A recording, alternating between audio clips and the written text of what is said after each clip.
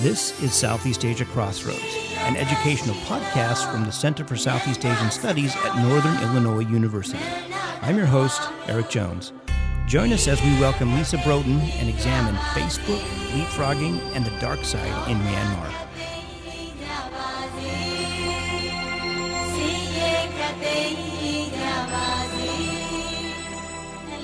Well, welcome. This is Southeast Asia Crossroads, and I'm your host, Eric Jones. And with me in studio is Lisa Brooten. Welcome. Thank you. Thanks for inviting me. Thanks for coming up. You're always an active participant in our Center for Burma Studies and Center for Southeast Asian Studies, so thank you again.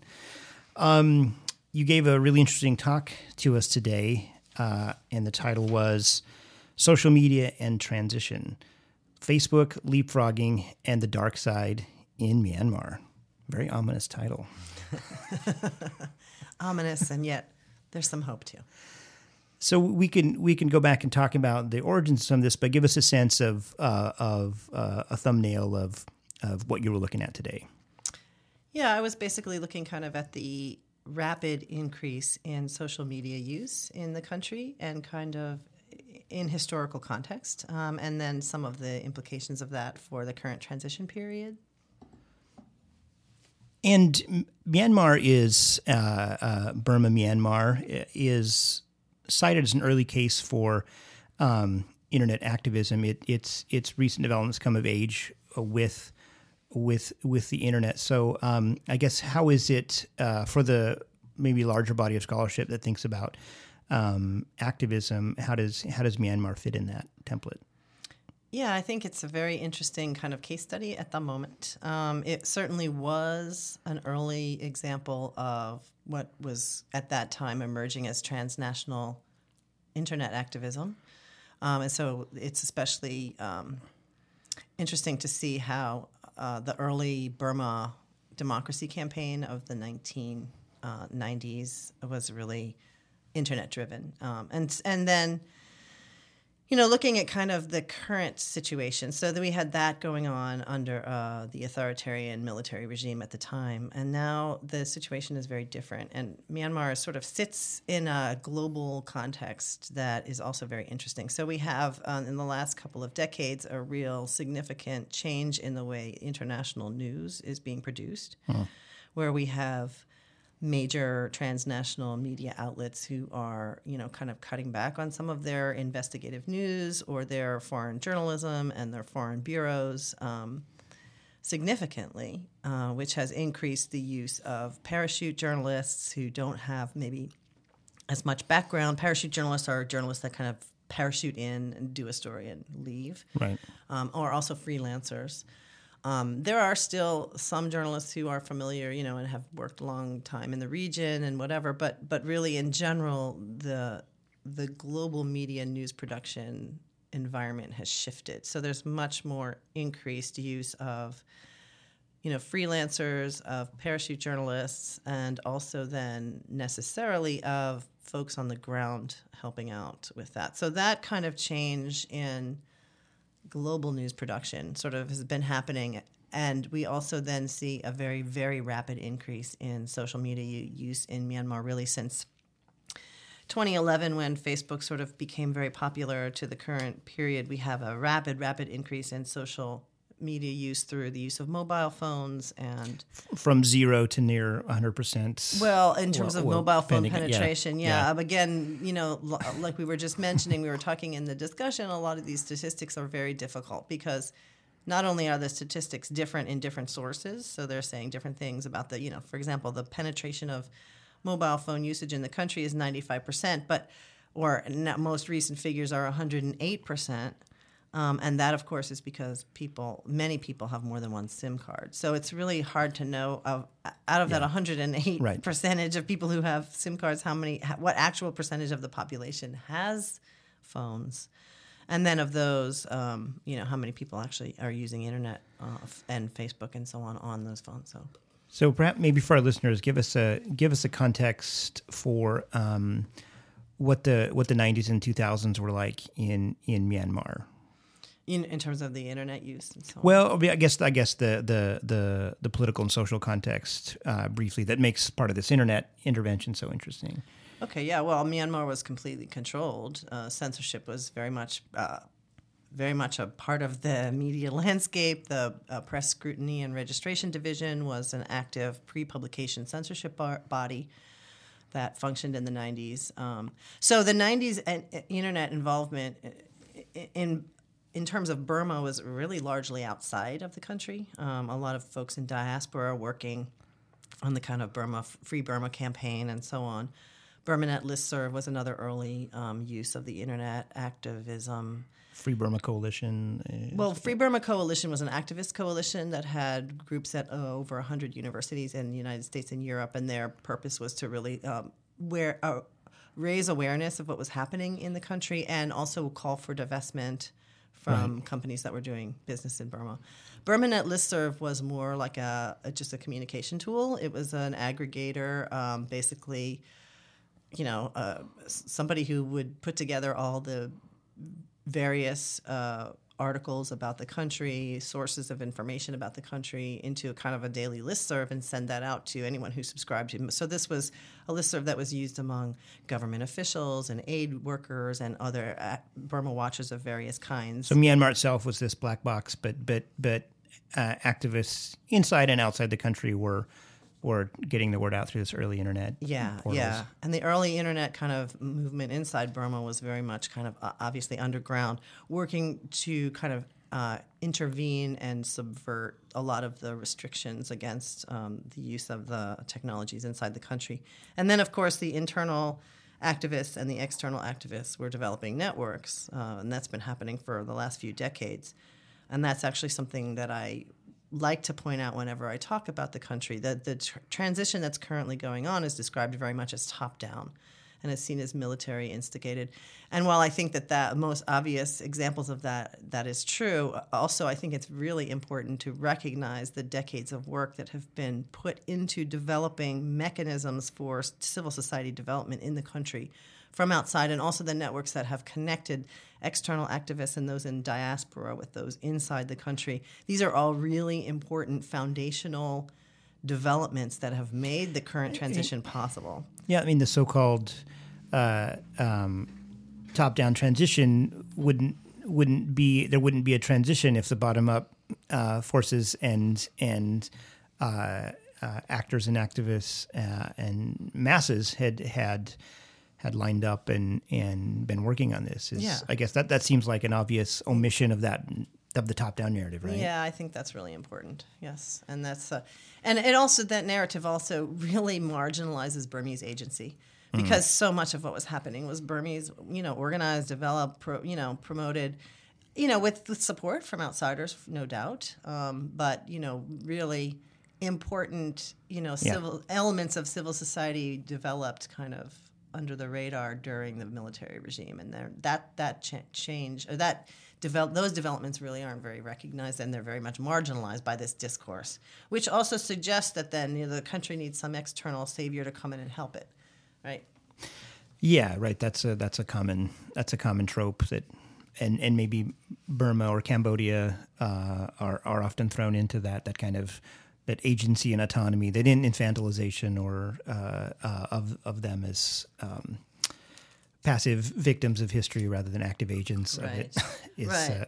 And one good example of that, just to kind of interject here for a second, is the global coverage of Aung San Suu Kyi, which recognized her as this democracy icon at the same time that it was kind of feminizing her ability to make any real political change in the country by kind of associating her with, uncles in the military who had her back, or, associating her with her father or her sons and her husband who passed away.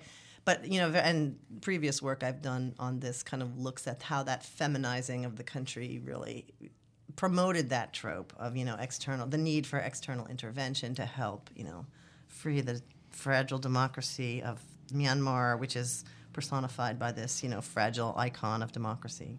Which is a callback, of course, to an old colonial trope of masculinity in Southeast Asia. Interesting. Yeah, and it was used as a justification for the whole colonial enterprise, largely. Right, these people can't take care of themselves, and they don't revere their women, and very much built on a kind of on very gendered discourse. Yeah. Yeah, that's interesting. I mean, do you think the turning points is it wrong to see the Saffron Revolution in 2007 as the moment this all changes in Myanmar, and maybe the cyclone the year after? Is that an accurate, and does that what happens to social media over that time frame of these transitions?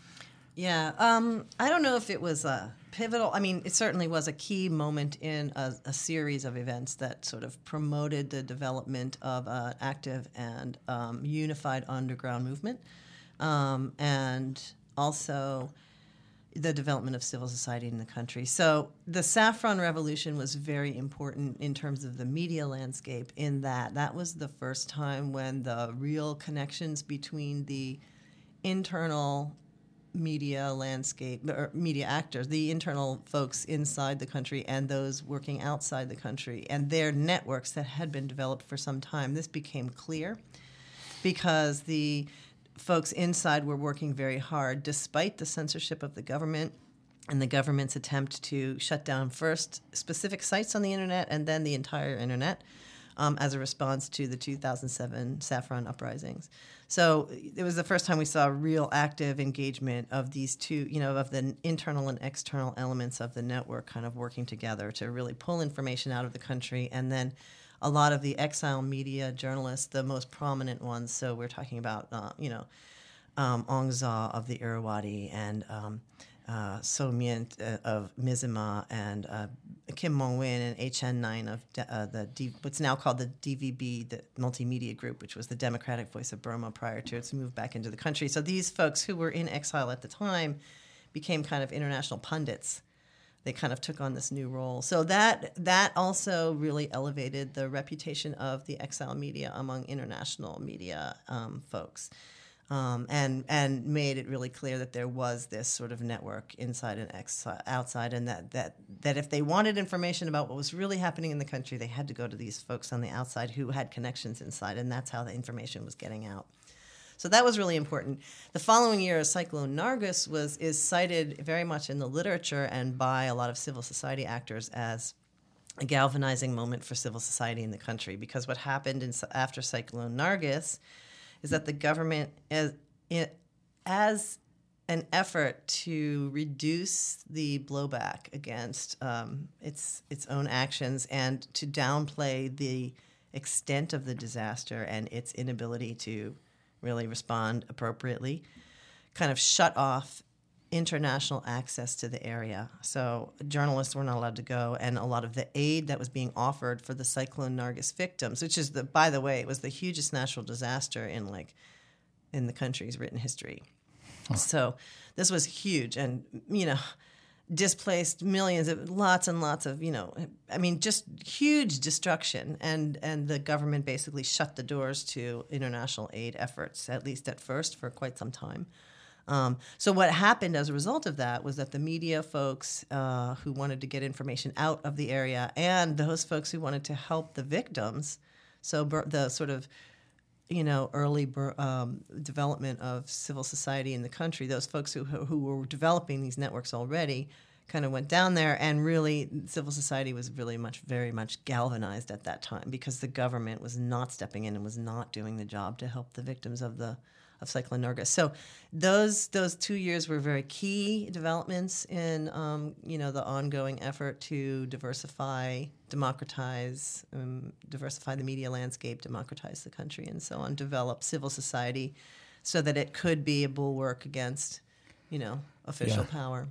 So not to give away any spoilers, but it's kind of an open Wild West internet scape now in Myanmar. But if you think about this moment in the late 2000s where they're shutting things down, exercising control, I was thinking about recently visit to China and their quite successful ability to control and manage the folks' citizens' access to what they do and do not want them to see. I mean, I have my ideas of why that might be different in Myanmar, but why do you think it's different? I guess the failure, quote unquote, to control information on the internet. Yeah. Well, first of all, I think that the military regime was clueless as far as how it worked, really. And, the idea that... You mean they underestimated? or also, yeah. They underestimated, and they did not... First of all, they underestimated the extent to which stuff was happening online and organizing was going on online. They did not understand that. And I also don't think they understood the extent to which, it's... The tool was set up explicitly to prevent any kind of centralized control. It is built into the infrastructure of the technology. And I think that is what they did not understand and probably still don't. I think they're, and this is true not just in Myanmar. This is true in the United States as well. The United States government, some of the more senior, senators really have this very old-fashioned idea that they're going to be able to, control what people say on the internet, and it just is so it just represents a real misunderstanding of how the technology functions. So I think that was definitely a play in the beginning there. And I think that the recognition that they can't really control that. Now it's sort of like the strategy of censorship. So the pre-publication censorship board was abolished in 2012. And so you didn't have to get permission. No longer required to submit your print publications or whatever, your media in advance to. It's actually mostly print. It was print publications that this affected mostly. So yes, no requirement, and films, of course, but no requirement now to submit. Media, journals, daily newspapers, weekly journals, monthly magazines, those kinds of things no longer are required to be pre-censored. But what that means is, and of course... So everything's fine then? Well, of course. There have to be new strategies, right? There have to be new strategies of control, and Myanmar has followed in very familiar footsteps of using defamation lawsuits as a way to control journalists and other media makers. So what used to be a very clear indication of what was and was not permitted, and if it wasn't clear, it became clear before before it ever went to print. Exactly, yeah. Right. Now it's much muddier, much grayer, and journalists don't know exactly how far they can push things, and defamation suits can be expensive. They can be time-consuming. That not knowing is a very powerful, maybe even more so than the very specific prohibitions on what can be said, because that unknowability, you might question things that you shouldn't question, or the psychological effect that might have on contributors, I'm guessing, is huge. Yeah, absolutely. Yeah, because they don't know, whether they're going to be, seen as causing, social unrest or immoral, behavior. Or something that might have been said a year ago now is suddenly yeah. Mm-hmm.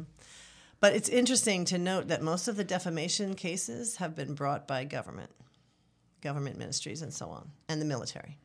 So, this is the law set up for defaming individuals or causing public disturbance? Yeah, primarily it's defaming individuals. Yes. Okay. I can actually, if you give me a moment here, I can read you the law.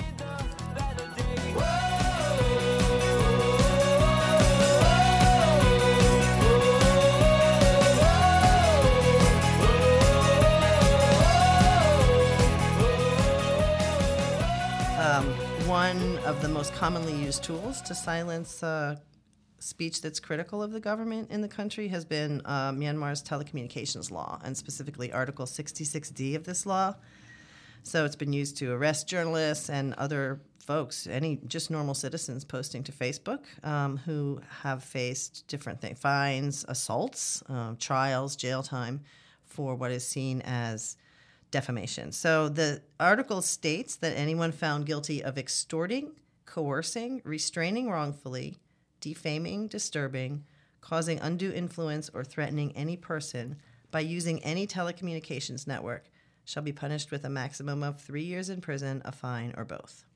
So it's been used quite a bit, and surprisingly enough, way more under the current National League for Democracy-led government, the NLD-led government, than under the quasi-civilian Thein Sein regime, which is its immediate predecessor. So. And it was in place then as well?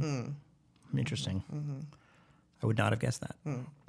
Yes, it's been used more often. And so, yes, since it's in place, it's been used more often by the NLD. And the NLD, I mean, it's now, as of early this month, which is November 2017, there are 101 cases that have been, where people have been arrested under this law. So, that's a lot. Yeah, it's a lot. Are the penalties jail time, fine, or is the real penalty ensnared endlessly in a lawsuit? All of the above. It depends on the particular case, right? Yeah, but that's a obviously legal strategy of the powerful is to that the your capacity is much greater than theirs to endure the time and energy it takes to be involved in this. So I guess Exactly. that's the media outlets must maybe self-censor and. Well, yeah. I mean, I don't think they're going to admit that, but yes, I think that is definitely. How could they not? Yeah. I mean, Yeah. How could they not do that in that sort of situation? Media outlets, so editors, but also journalists themselves, right? Have these been used for domestic or foreign correspondence as well? That's a good question. I mean, it's been used on the Burmese. Okay. There are exceptions. There are some examples, but they're rare. And really, it's not more. It's like a slap on the wrist kind of thing. It's not. The real threat is for local journalists.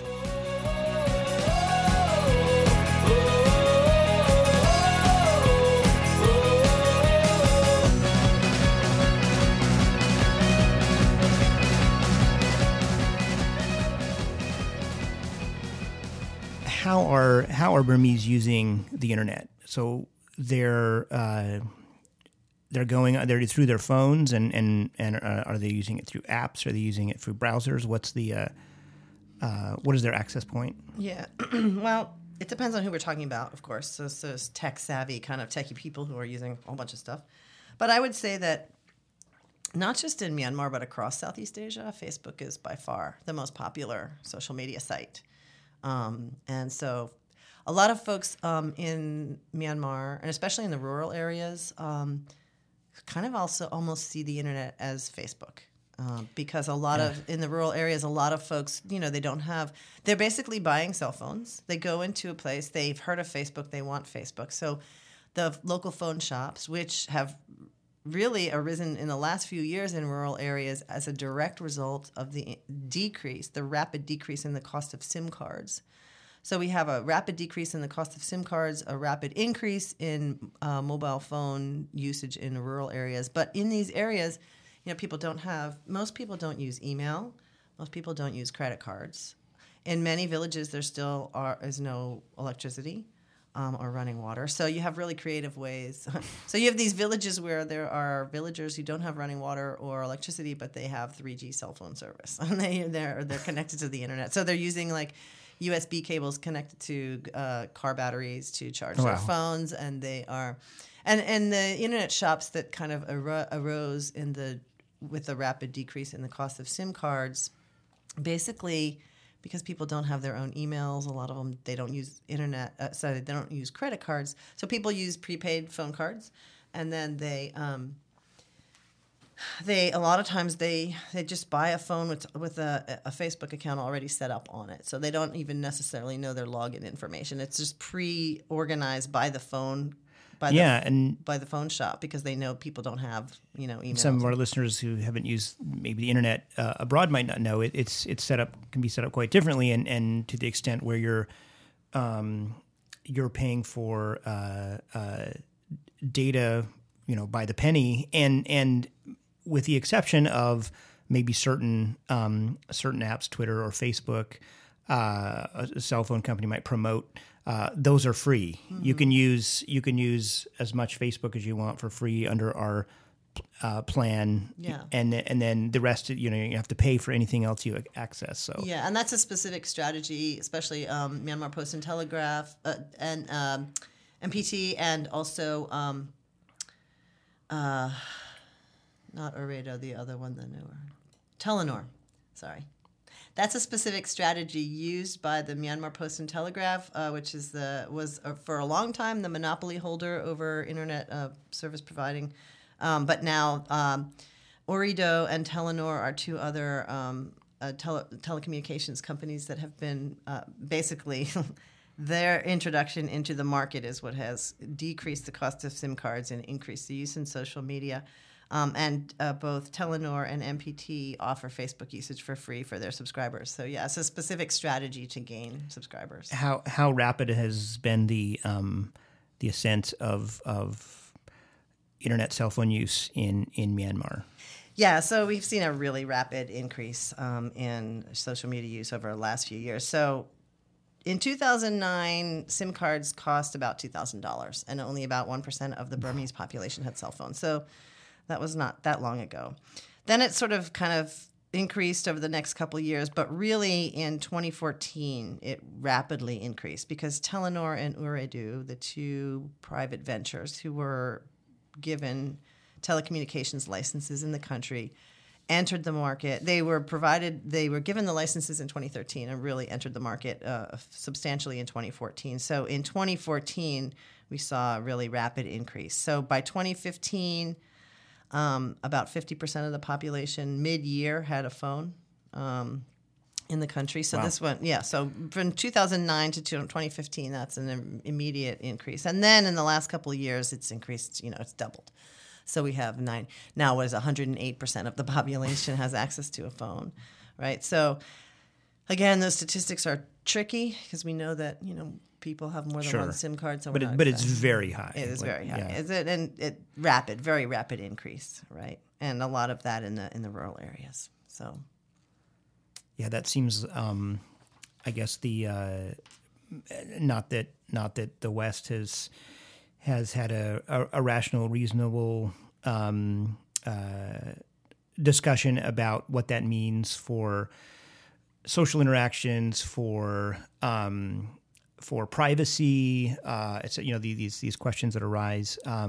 That's a lot to, and we might add that it's not just that Burma itself was coming out of a deep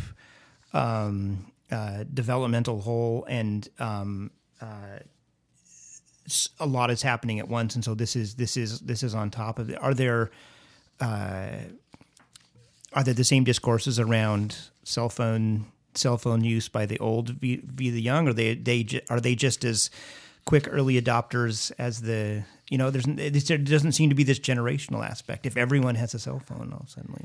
Yeah, although I think there is definitely cultural difference. There are definitely cultural differences between those who, are kind of grew up and are very proud of the high degree of literacy in the country and kind of very proud of the history of kind of reading and that kind of thing. And a lot of the sort of, rapid fire, Twitter, quick, soundbite, dumbing down, soundbiteization of the, that's caused some dismay, I think, among some of the older generation for sure. They could be president of the United States. Keep at it. Yeah. There are some other real concerns, though. So, for example, like a really rapid increase in social networking and so on, basically means that people are also providing information. And there's not very much in the way of discussion around privacy issues and concerns around privacy, how data is being collected and used. These are really important questions that are really being addressed by some folks, but they're not part of the mainstream discussion at this point. And there's some real concerns about that. And obviously, hate speech online is also a huge problem, along with discussions about how to kind of regulate that or monitor that or fix that. So we have a very recent on Wednesday of this week. So this was November 9th of 2017. The lower house of Myanmar's parliament approved a motion to set up a body to monitor religious hate speech online and also to curb the spread of disinformation. So this is something that has to be really carefully dealt with because this, so translate that for our listeners. Like, what is really going on there? Well, it's I guess that it comes back to that age-old issue: is can you really censor speech? Is that the best way to curb hate speech? How do we define hate speech? And I speak as a U.S. citizen in a country that really regulates hate speech very differently than most of the other, developed, industrialized nations of the world. Yeah. Where we really don't recognize hate speech. We don't.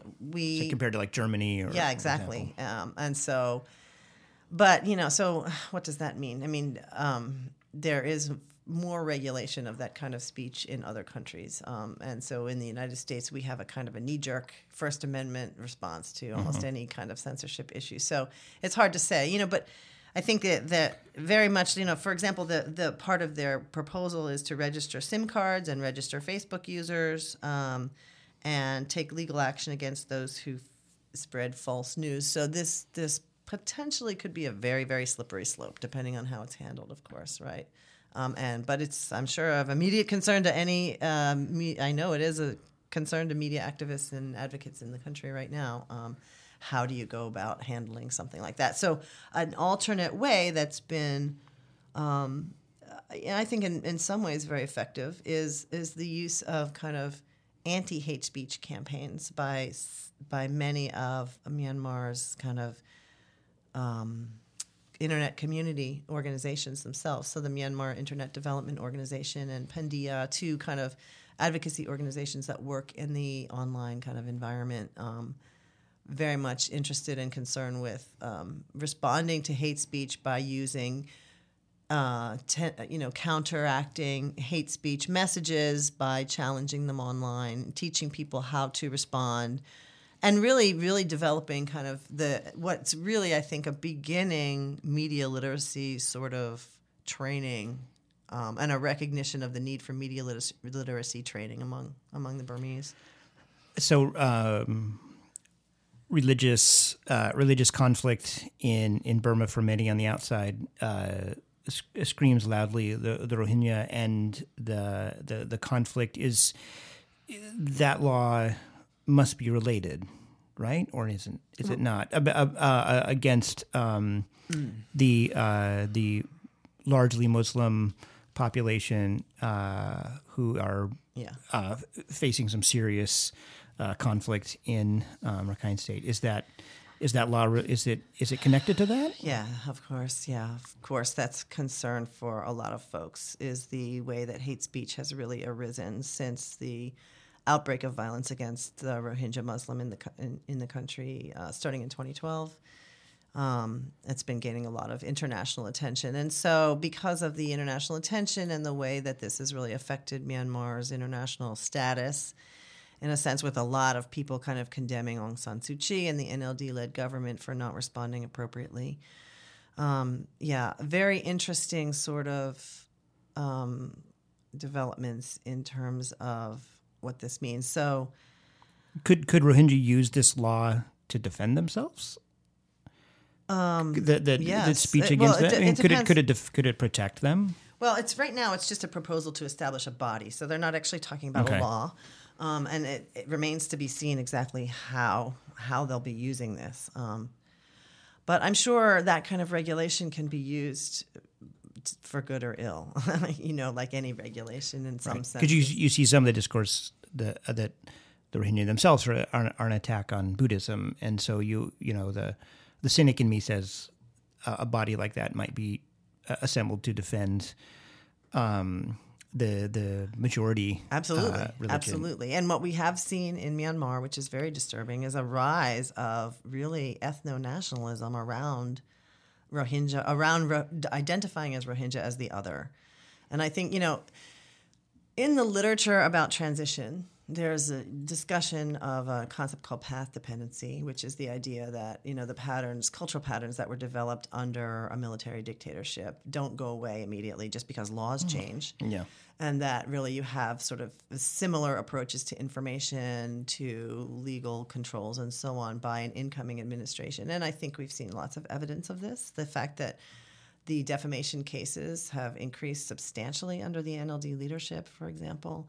The fact that they're not really using state-run media in any way that's significantly different from the way the military regime did. They're very much still focused on, the daily activities of the NLD leadership and who's doing what and where they're going and where they're developing things and so on, the proposals and so on. So one example that I talked about in my talk this morning is the issue of U Ko Ni, who was the Muslim leader. He was an NLD consultant working on changing the 2008 constitution to try to allow Aung San Suu Kyi to become elected president. He's the longtime consultant with the National League for Democracy, and he was assassinated in January of 2017 at the Yangon International Airport. And what was really immediately obvious to folks looking at the media was that the private media sector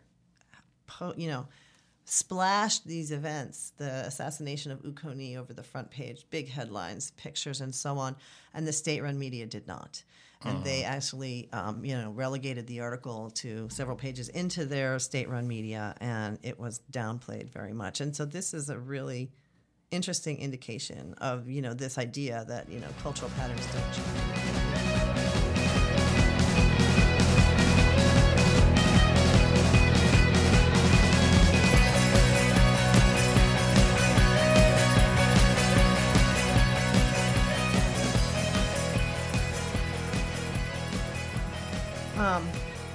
I think one thing that's really kind of interesting about this whole Rohingya situation is that this rise in sort of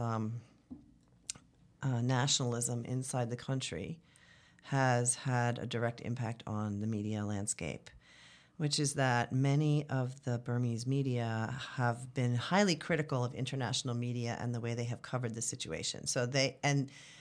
Shockingly enough, a lot of these critiques come from people who were former activists and opposition folks who set up opposition media, who are now back inside the country and are now themselves kind of playing into this nationalistic sorts of discourse.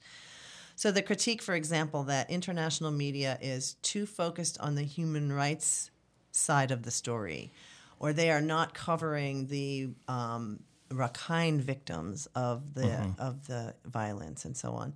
Some of this is in some ways justified because the international media, and I've done a fair amount of research on the way that the international media portrays the situation in very simplistic black and white terms, which does very little to actually help reconciliation within the communities that are being directly affected by this. So some of that critique is valid. Emphasized by parachute journalism and maybe just like we don't. Exactly. People who don't come in. There's a well-worn path around, the same sorts of people who have the ability to help foreign journalists and they often take people to interview the same people and see the same sites and so on. And those things are a problem.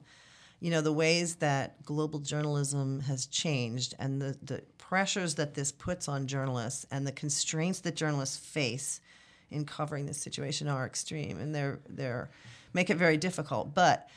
But there definitely has been a kind of Burmese media kind of coalescence and a schism now between kind of Burmese media and a critique of international media. And it's having some real impacts on relationships between people inside the country who are working together very much, have been in many cases for decades. Who would have been standing arm in arm exactly a few years ago. Yeah. We have a lot of students from Myanmar who come to through NIU, and I've noticed recently that I guess confusion would be one way to put it in the sense that if you take a leader like Aung San Suu Kyi, who is has been lionized as sort of female Gandhi level, and for many of them who were not happy with the government, she was a real of savior of the nation, and then suddenly those same people have very mean things to say about her, and are that who may have been big supporters, the foreign press or others. Suddenly, it can't be easy. There are the kind of, there aren't maybe many heroes in this story, and she seemed like one of them. And then something like this throws that into question. Yeah. It can't be easy for a young Burmese activist.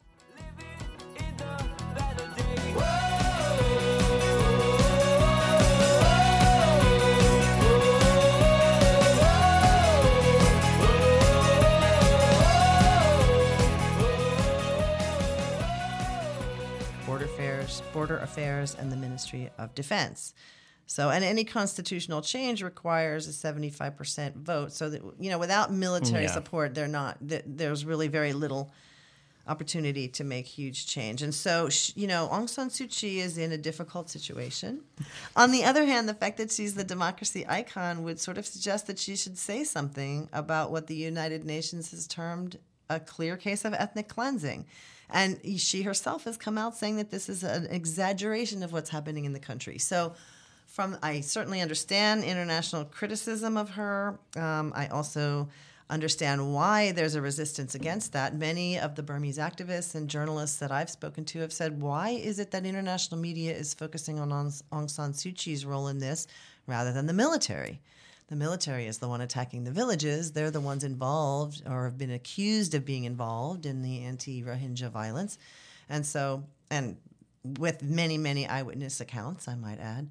And so why is the military not the target of international media coverage, right? And I think that that's a valid point to an extent. Although, as a democracy icon, one would expect that she would say something. But she's in a very tough position because she still does have immense influence in the country, but she's also in a very tough spot politically in terms of making a move and what that's going to mean. Yeah, it wouldn't take much constitutionally or procedurally to put Myanmar back in. Now, would the society stand for that? I don't. I don't think so. That's another question. Probably not. But we didn't think so either earlier. So that's an we've come a long ways since the New Light of Myanmar. Do you miss the New Light of Myanmar? Well, I think the New Light of Myanmar, yes. I mean, it's different in some ways, but in many ways it's similar, unfortunately, in terms of the way that the current government is using the state-run media. It's not that different. Right. I guess they have a bigger megaphone Yes. Well, this is one key issue about media reform in the country is that the government, because it, for the longest time, maintained a complete monopoly over broadcasting and the daily print publications. It also developed important infrastructural networks, distribution, economies of scale, and things like print and so on. Only it can do it. Cell towers, broadcasting towers, and so on. So, they have a massive control over the infrastructure, and which means that any kind of private interest coming in, trying to set up a media outlet in the marketplace, is immediately at a disadvantage. And this is one of the major concerns with all the private media in this, in the media landscape. And what's that going to mean? Especially if, as proposed, that the government media is going to become the public service broadcast media, which is the proposal right now. That also means that there are no other media that even have the option of applying to be public service media. And the Democratic Voice of Burma, for a long time, I saw itself and was positioning itself and is really doing programming that's very much like public service broadcasting. And they would like to be considered for that. But there are also, because there's so much uncertainty in the landscape and how that will shake out, the public service media bill was proposed and was very controversial and was removed. So that it still remains very unclear about exactly what's going to happen to state-run media, how it will be transformed, and to what degree the infrastructural control will be privatized and made available to other folks or not. We don't know yet. So still lots of things to sort of see what happens in terms of shaking out, the developments in the next couple of years. So Lisa, where can we see some of this upcoming this current and upcoming research? Give us anything to plug? Yes, thank you. Myself and two co-editors have been working on an edited volume called Myanmar Media in Transition, which we are about to send to publishers, and you will be seeing it soon in the next, hopefully, within a year for sure. Myanmar Media in Transition. Mm-hmm. That's right.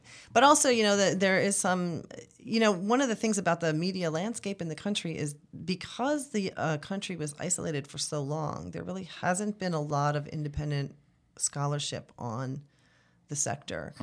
And so really the scholarship around the media landscape is really developing now. There are lots of graduate students who are working on the area and so on. Basic groundwork to be done, and there's so much work to be done in the area. So there's been some of us who've been publishing for a while, but very few, and quite a number of the folks who've been publishing are journalists rather than academics. And so it's an exciting new place, new field in terms of looking, it's an exciting new case study. Myanmar is an exciting case study in terms of looking at the transition that's happening there and the particular confluence of changes in international journalism and rapid rise in social media use in the country that make it very unique as a case study of media, sort of in transitional period. So it's exciting. Yeah, and we look forward to seeing it. Lisa Brooten, thanks so much for joining us again. Thanks so much for inviting me. And we'll see you back soon. Great, thank you.